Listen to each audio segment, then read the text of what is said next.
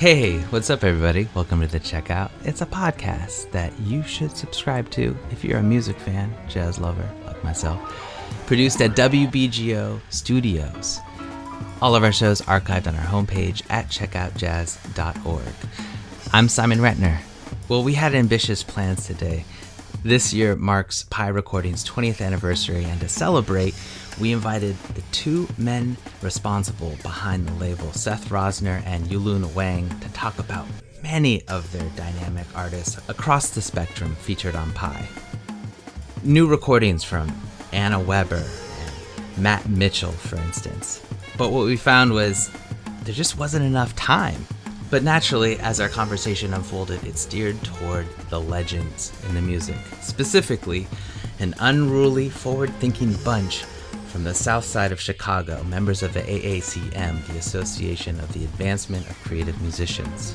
So I guess the multi-instrumentalist and author George Lewis proved his point again. The sounds of Henry Threadgill, Muhal Richard Abrams, and the Art Ensemble of Chicago are a power stronger than itself. A Power Stronger Than Itself is the name of the book written about the AACM, in case you're interested. So perhaps we can have Seth and Yulun back to talk about all the other music that they have on their website, if you go to their website, pirecordings.com. But in the meantime, right now you're listening to a brand new release celebrating their 20th anniversary. Georgia Ann Muldrow remixing Henry Threadgill's ensemble Double Up Plus. This tune called Clear and Distinct. Let's listen to that before we speak to the label mates.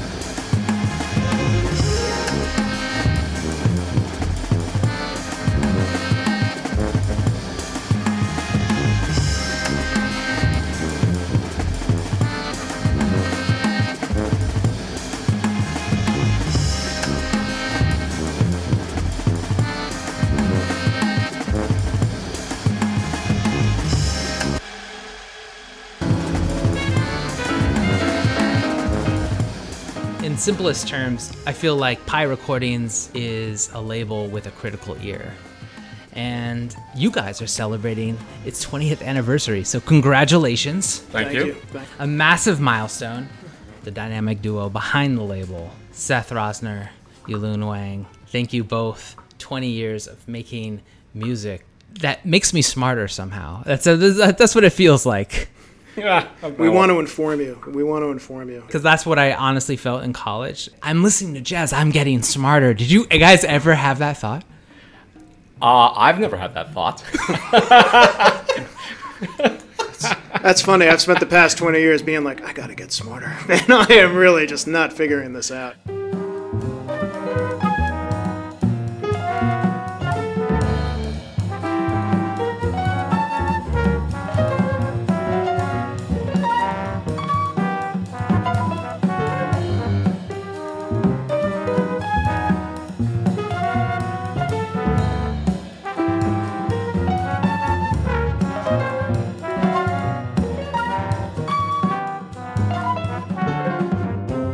I would say that as a label, we're not cowed by people who are smart. As a matter of fact, we embrace people who are brilliant. And I think that trying to deal with people who are brilliant is often not easy. But, people come to us with all kinds of crazy ideas, super complicated ideas, and, we always go along. As a matter of fact, we embrace it. And I think that maybe that's what makes us a little bit different than some other labels, is that the things that are super complex just somehow appeal to us just a little bit more. We'll get right into it, maybe with the poster child of your label being celebrated this year, 2021 NEA Jazz Master. Congratulations, Henry Threadgill.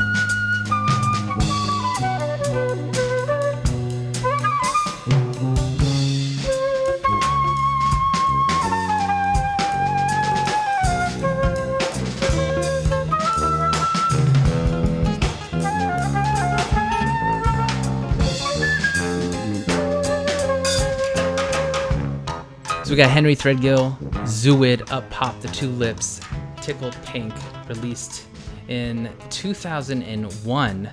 So Seth, you were working at the Knitting Factory at the time. And I think that's when I actually saw this band. Oh, okay. So when I first began speaking to Henry, Make a Move was really his band. And they would have like a week at the Knitting Factory every year. And I would just look forward to that week.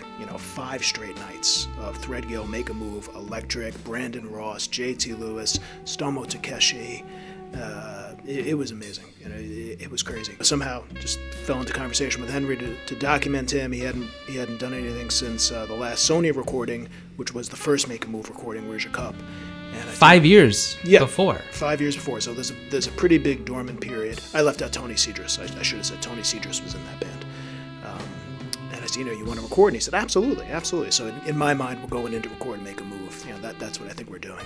And then he said, no, we're going to record. We're going to record Make a Move. And we're recording a new band I have called Zoo-Id. He was transitioning to I don't want to overcomplicate it, but essentially a new musical system. But you actually kind of hear it if you pay attention to Henry Threadgill's discography. There is this split where you feel like these new systems are basically being employed. How did he describe these new systems to you? I went to his house, and Henry's got a piano. He writes on piano a lot. And he sat down and he said, I'm going to move a little bit away from Western harmony. I've done a lot with that. And I think I've explored that to the point where my interests now are elsewhere. So I'm going to start moving into what at that time was being called sort of the orbit system. So there was this concept of there's a center, and there are these tones around the center that are separated by intervals, etc. And and at that time, my recollection, it was called the orbit system. And I said, well, what is it? And he said, well, let me show you. And he would say, you hear this? That sounds right? You hear that? That's correct? And, Henry's just, no matter what instrument Henry touches, the guy sounds great. The guy plays hubcaphones, and he sounds fantastic. I'm like, yeah, that sounds totally correct. And he's like, all right, good. Now listen to this. Doesn't sound right, does it? And I'm like, if you say it doesn't sound right, but it was this, immediate, like, no, it's not right. You hear it? Because this is clashing with this. That's not correct. These are the intervals we're working with. This is the center. This is what the orbit's about. And I was, if you say so. And, and I remember asking him, and I was like, explain it to me more. What is it? He said, well, I'm going to take a motif, and I'm going to continue to develop this motif. And I was like Ravel's Bolero? And he was like, sure. Okay, if you say so. And I was like, all right, just record, and we'll go from there. We'll figure it out,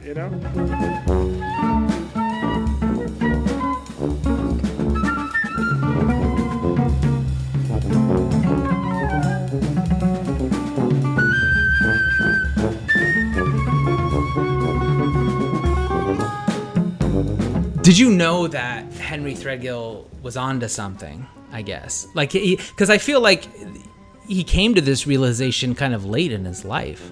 If you put yourself back in that mindset of this is essentially 1999, 2000, 2001, that's the era of the young lions. You're into people playing standards and trying to reinvent that music. A neoclassical thing. Yeah, exactly. That is very centered around Western concepts of harmony. Right, which...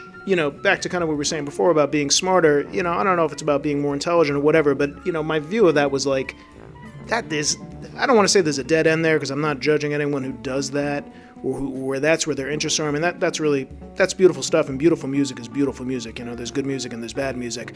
But I never had an urge to be like, let me see if I can explore the 6,000th take of On Green Dolphin Street. To me, Henry was like the exact opposite of all of that. Henry was just making music and making sounds that were so just starkly original to me.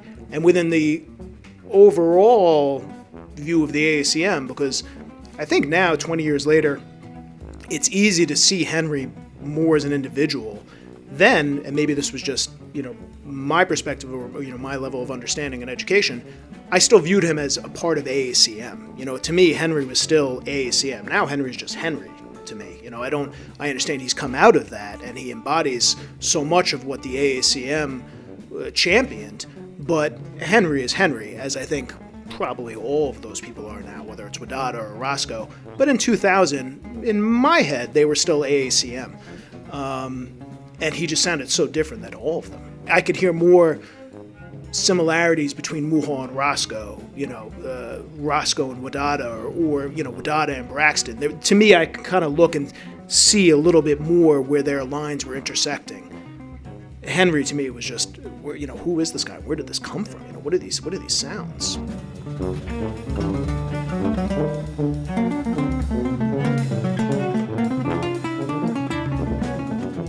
To answer your question directly, did I know he was onto something?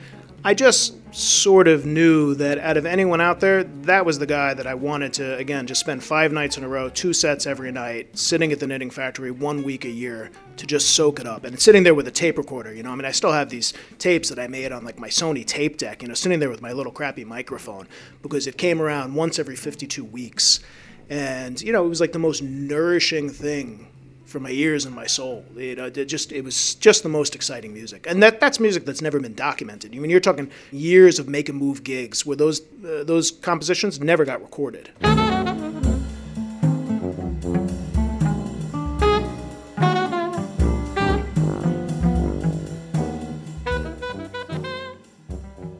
Henry Threadgill's music has this way to separate yourself from your body and make you realize you're alive in a moment and take you outside of yourself, and then you don't even realize am I listening to music? Like, what is happening?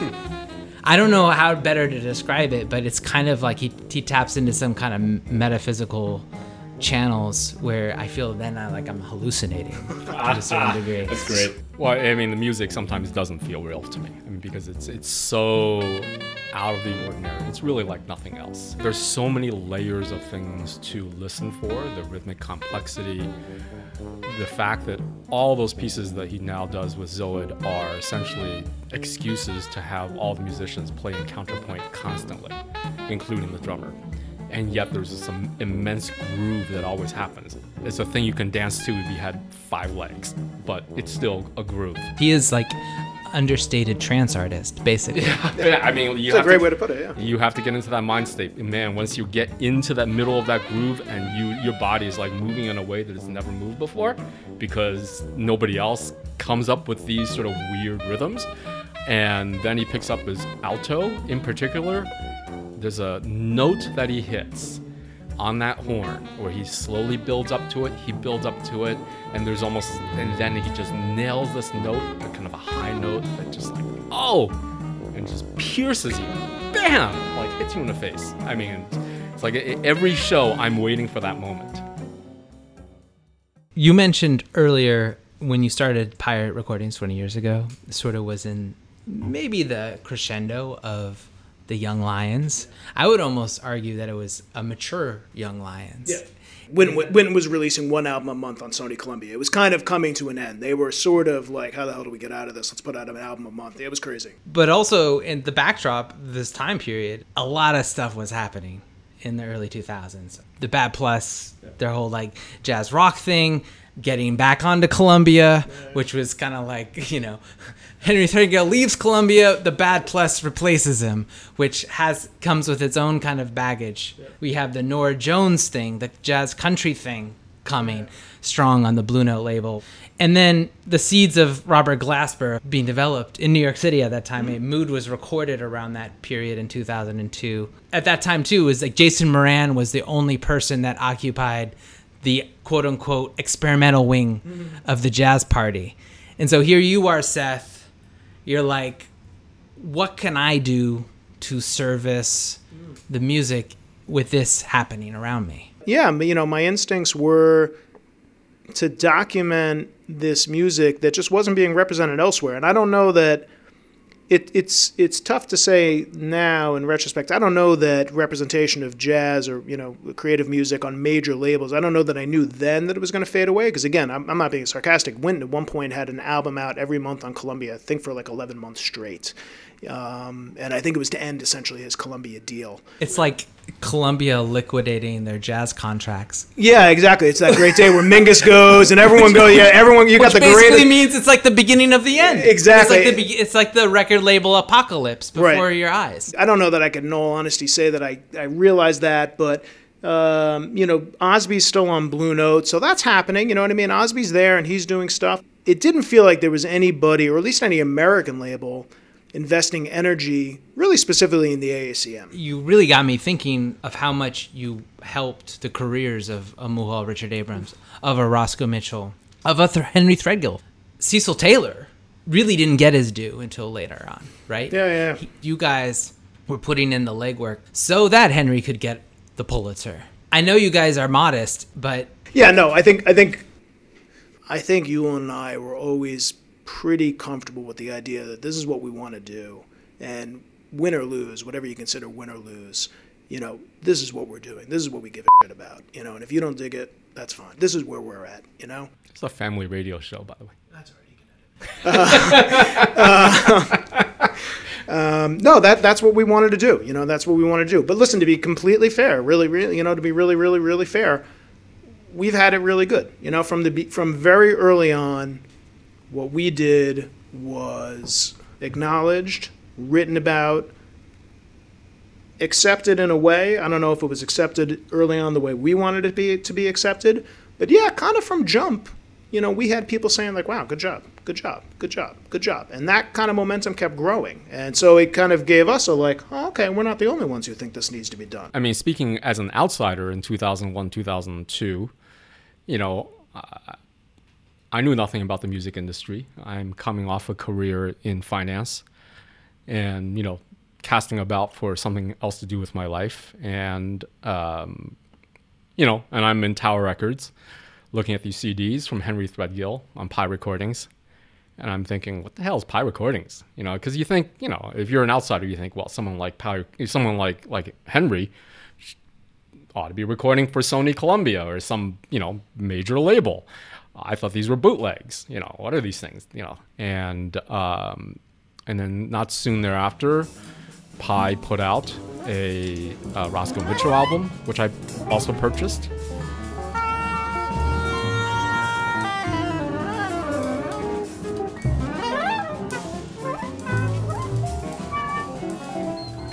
This is right up my alley in terms of the music that I love. And I'm very curious at this point, what in the world is this label? And kind of did a little bit of research and ended up calling Seth out of the blue. I found his name. I knew his name, obviously, from the liner notes. And I think I reached out to him because I looked up his name in the phone book. And I actually called him up. And we had a good conversation, and we met at a bar, and we drank for hours. And, we talked about the music that we liked, and we got along pretty well, mostly because we were drunk. And that's how it all got started. It was just, I was just a fanboy, and this fascinated me that this was possible. It was possible for some dude to actually start a label and start it off with 2 Henry Threadgill albums. And I think in one of those early conversations, Seth said to me, I've been talking to Roscoe about maybe doing an Art Ensemble Chicago record. He said that he was interested in bringing back the Art Ensemble because Joseph Jarman, who had not been in the group for, I think at that point, maybe a decade. So, and Jarman and Roscoe was talking about Jarman rejoining the band and was going to return to being a quartet. And I was sold. I said, are you kidding me? I mean, as a fan of the music, as a fan of this music, my dream came true very early on, back in 2003 when I joined the label, or 2002 when I joined the label and started to work with Seth so that we could put out that Art Ensemble record in 2003.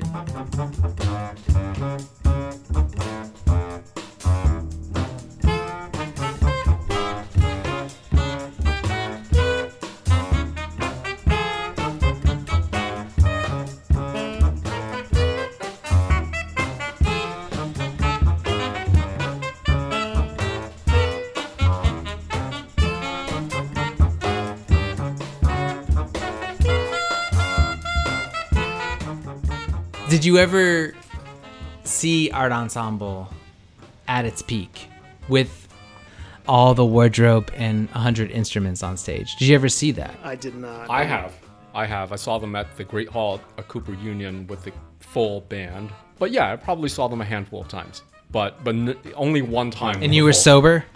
I was absolutely sober for that original Art Ensemble gig. I was looking so forward to that. I remember the one at the Cooper Union. It still blew my mind. It's just, Lester did some out of left field crazy stuff. The beauty of that band for me was always like you just never knew where it was going to go. Because these are 5 completely different people. They had their stage thing that they do. But really, it felt like the whole thing could sort of fall apart at any moment. I've gotten to know these guys a little bit over the years, and they're very, very different personalities. But there's a volatility there in that band. It's not a smooth running machine. It is, these guys can pull this thing in any direction, and some of these guys may not be that excited about going in that direction. So it's one of those concerts where it felt like there's danger in the air. It's funny that they're, kind of the flagship band for the AACM, because I think what Yulun says is right. there's no reason to think at any given moment Moye loves the direction that Roscoe wants to bring it, and there's certainly no reason to think that Roscoe agrees with Moye at any given moment. I mean, I'm speaking present tense now. I think Malachi was kind of a very good diplomat, for those guys. Like, everyone, come on, But yeah, no, it's all really just about creating space for the other person, and within that space, the other person has the right to say, yeah, I think I'm done with this at this moment. Stop, and that's very much AACM. Hail, we now sing joy for the mighty Dharma King, for the one who shows the way to the spirit of love we share. Hail, we now sing joy for the mighty warrior, for the one who stops and holds all the elements of despair. Hail, we now sing joy for the mighty humankind, for the one who knows the way to enlightenment is fair.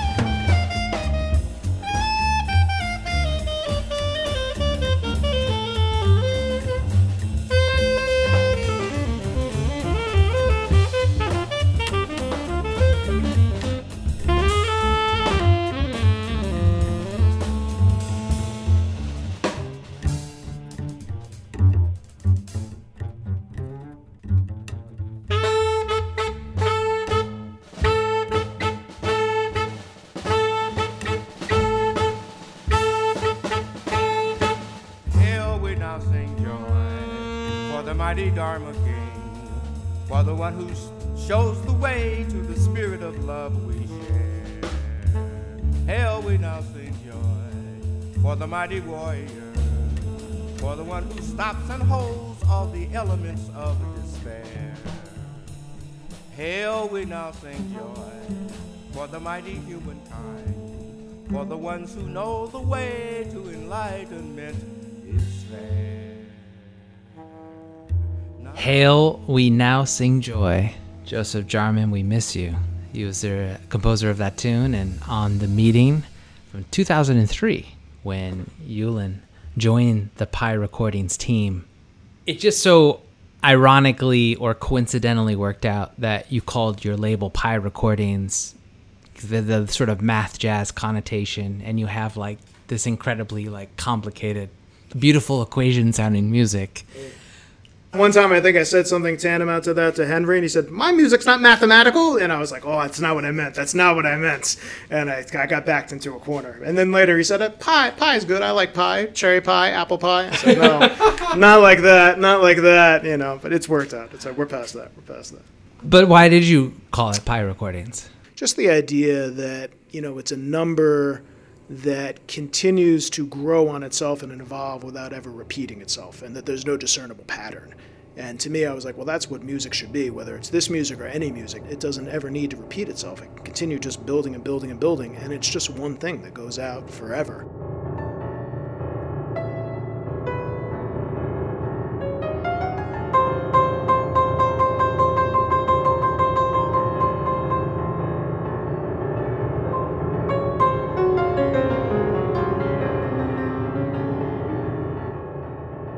Back in 2006, you guys are at it, making a little cultural history again. Yeah. Muhal Richard Abrams, his 80th birthday, are coming out with Sound Dance. Right off the heels of George Lewis publishing his incredible book.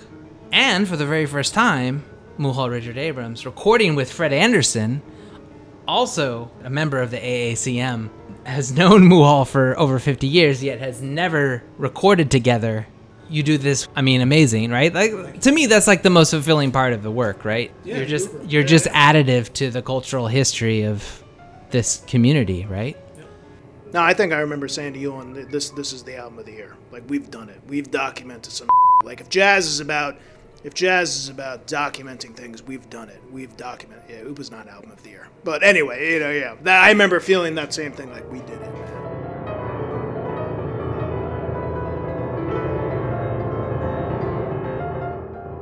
Working with Muhal was just, you know, if it felt like in 2003 working with the Art Ensemble of Chicago was like the pinnacle, then working with Muhal, you know, a few years later than that, after that, was, if there was another pinnacle, that was the next pinnacle. You know, it's just so much respect for that man, so much love for that man, and it wasn't easy. I mean, I think that if you talk to any of the people who know these guys, they'll tell you, man, those early AACM cats are hard guys. They are inscrutable, they are stubborn, they are tough. And you can definitely sense when you get to know these guys that there is an edge. There's a tough edge because of the way these guys grew up. I'm sure that for a lot of these guys, their parents came up from the South, probably during the Jim Crow era, to settle in Chicago. And, you know, these are guys who spent, you know, are great musicians, but in Chicago, the opportunities were not available to them to do the music that they really wanted to do. There were plenty of gigs to do blues gigs and plenty of gigs to do, you know, straight bebop gigs, but, you know, they wanted something different. And I know from talking to many of them that, you know, the general feeling is, listen, just because we're not white and we don't teach at Harvard doesn't mean that we don't know this music and we can't produce our own music. And there's something just so empowering about what they did. You know, if these guys can do it, you know, we can all do it. Self-determination obviously is a theme within the African-American diaspora, the history, within the music, of course. But is there almost a special kind of self-determination that was happening within the AACM that separates it from other self-deterministic communities? Well, even I think within the music community in Chicago, you know, a lot of which is Black, African-American, these guys were iconoclasts within even that world. So it wasn't even just, like there were no opportunities available to them. It's that they looked at other opportunities. It seemed like their career paths were already prescribed to them. This is what you do. You're black. You're from the South Side. This is what you do. And these guys basically said, you know what? That's not all that I am. So it's kind of like punk rock. Hey, in some ways, yeah. I mean, it's that DIY thing, right? And they said, you know what? If nobody else is going to hire us to do this, we'll do it ourselves. Yeah, so, I mean, getting back to what I was saying before, I mean, these guys have an edge. Guys like Muhal, in the beginning, there's a level of distrust Seth and I had to basically fight for years to overcome. For years? Yeah, I think for years. How did you earn his trust? My main recollection of those early days with Muhal was he had this thing where he would always say to almost everything that I suggested, his response would be, well, I don't know anything about that. And I mean, it literally felt like some days could be, hey, Muhal, the weather's beautiful today, right? And the response would be, well, I don't know about that. And it was a number of years before that went away. I think that there was one mixing session that I did with him where the levels were clearly off.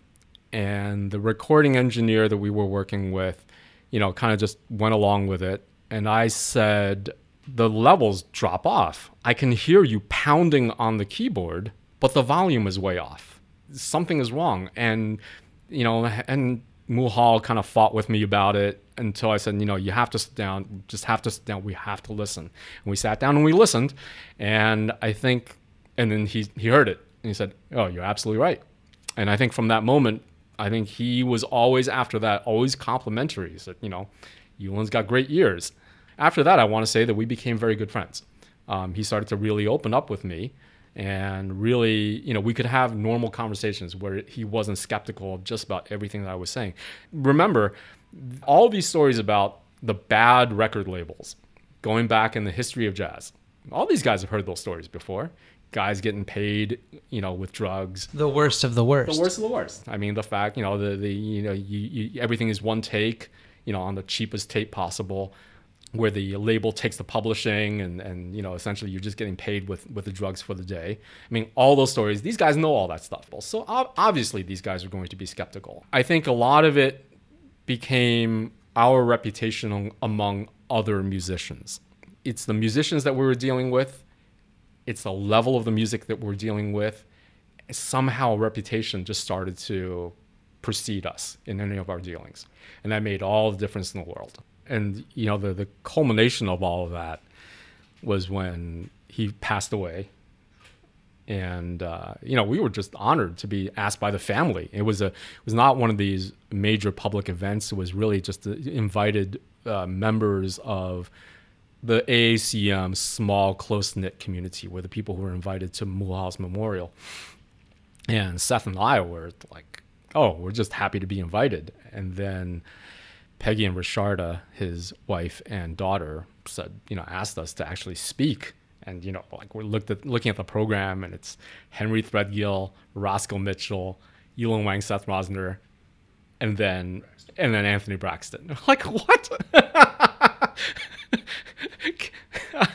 We're not worthy.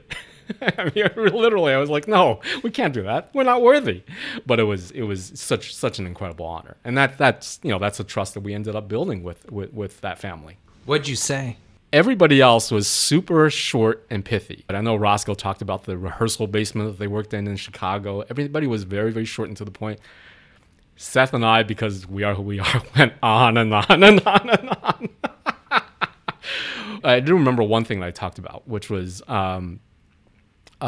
we talked about a little bit about art, about the Jazz at Lincoln Center, the NEA Jazz Masters before.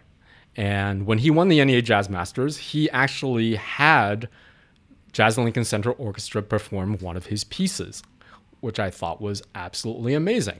And he is not somebody who, Muhal is not somebody who takes shortcuts, and some of his music is super complicated. But you know what? Those guys are crack musicians, and those guys nailed it. He could have easily been shown up and, as part of the ceremony and said, hey, Muhal, why don't you play for 3 minutes solo piano and we'll call it a day. Muhal said, we're going to have we're going to be in Lincoln Center. We're going to want the Jazz and Lincoln Center Orchestra. We're going to do one of my pieces. And he did it, and he nailed it. And man, if that's not some of the best music I've heard from that group ever, I don't know what is. Let's listen to it. A little bit of this, if we can find it. Muhal Richard Abrams with the Jazz and Lincoln Center Orchestra.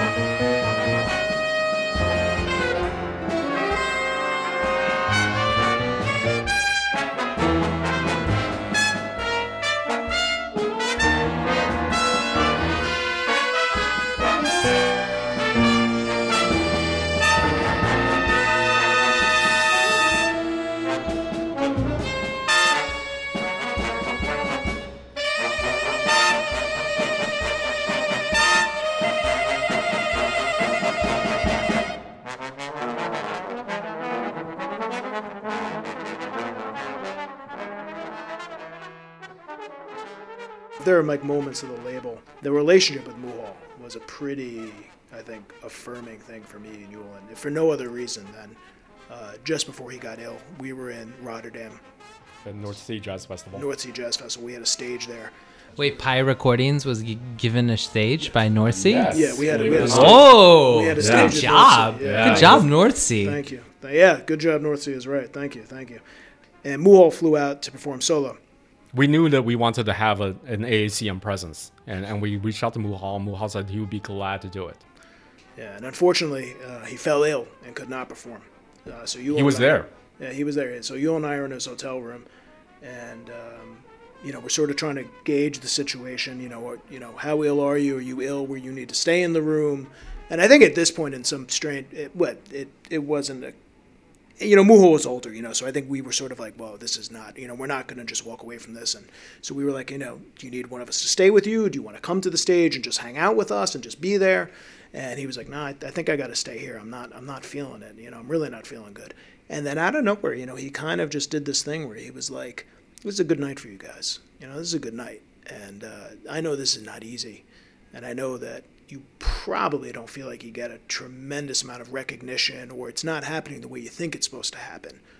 But, you keep going. You keep doing what you're doing. You guys are making a difference. This is real what you're doing. And I remember crying. I remember being like, this is nuts, man. Like, you do what you do. You keep moving forward. And what you're doing is right. And we were like, I certainly began crying. Yeah, it was crazy. So you guys knew from the get that you guys were going to be dealing with quote unquote serious music. But did you ever realize that it would become this highbrow? I don't know if it's highbrow. Is it really? I mean, is it Highbrow in the sense of you need a lot of exposition sometimes. What you expect from your audience to come to the table just to interact with the artifact. I hear what you're saying. But this is the challenge that Seth and I have laid out for ourselves, right? We're making cutting edge music. And this is what we embrace. In some ways, it's jaded the way we listen to music. Because now we are always after the sound of surprise. You sort of that thing that people talk about with jazz, but really surprise. In some ways, if you just kind of bring us some stuff that sounds great, it's not enough. You know, I don't know how these guys are going to top themselves, but they always top themselves. That's the amazing thing about this set of characters that we deal with, is they always seem to top themselves. This is a challenge that Seth and I have laid out for ourselves. We put out challenging music on the artist's terms. It's our job to get people to listen. It's our job for people to get people to listen in a way so that they feel like, you know what, I now understand something better than I did before I listened to this. Because I think we do know that, you know, we don't have hardly anything we ever do has a nice backbeat. Where it's just, you know what, we can lounge back and suck on a cognac and chill. You know, it's not that music. But if you're willing to put in a little bit of work, if you're willing to at least sit even through one track and listen for that thing that we're asking for you to listen to, and you hear it, it opens up your ears and it opens up your ability to listen in the future for everything you listen to. And that's what we're always looking to do. That's our challenge.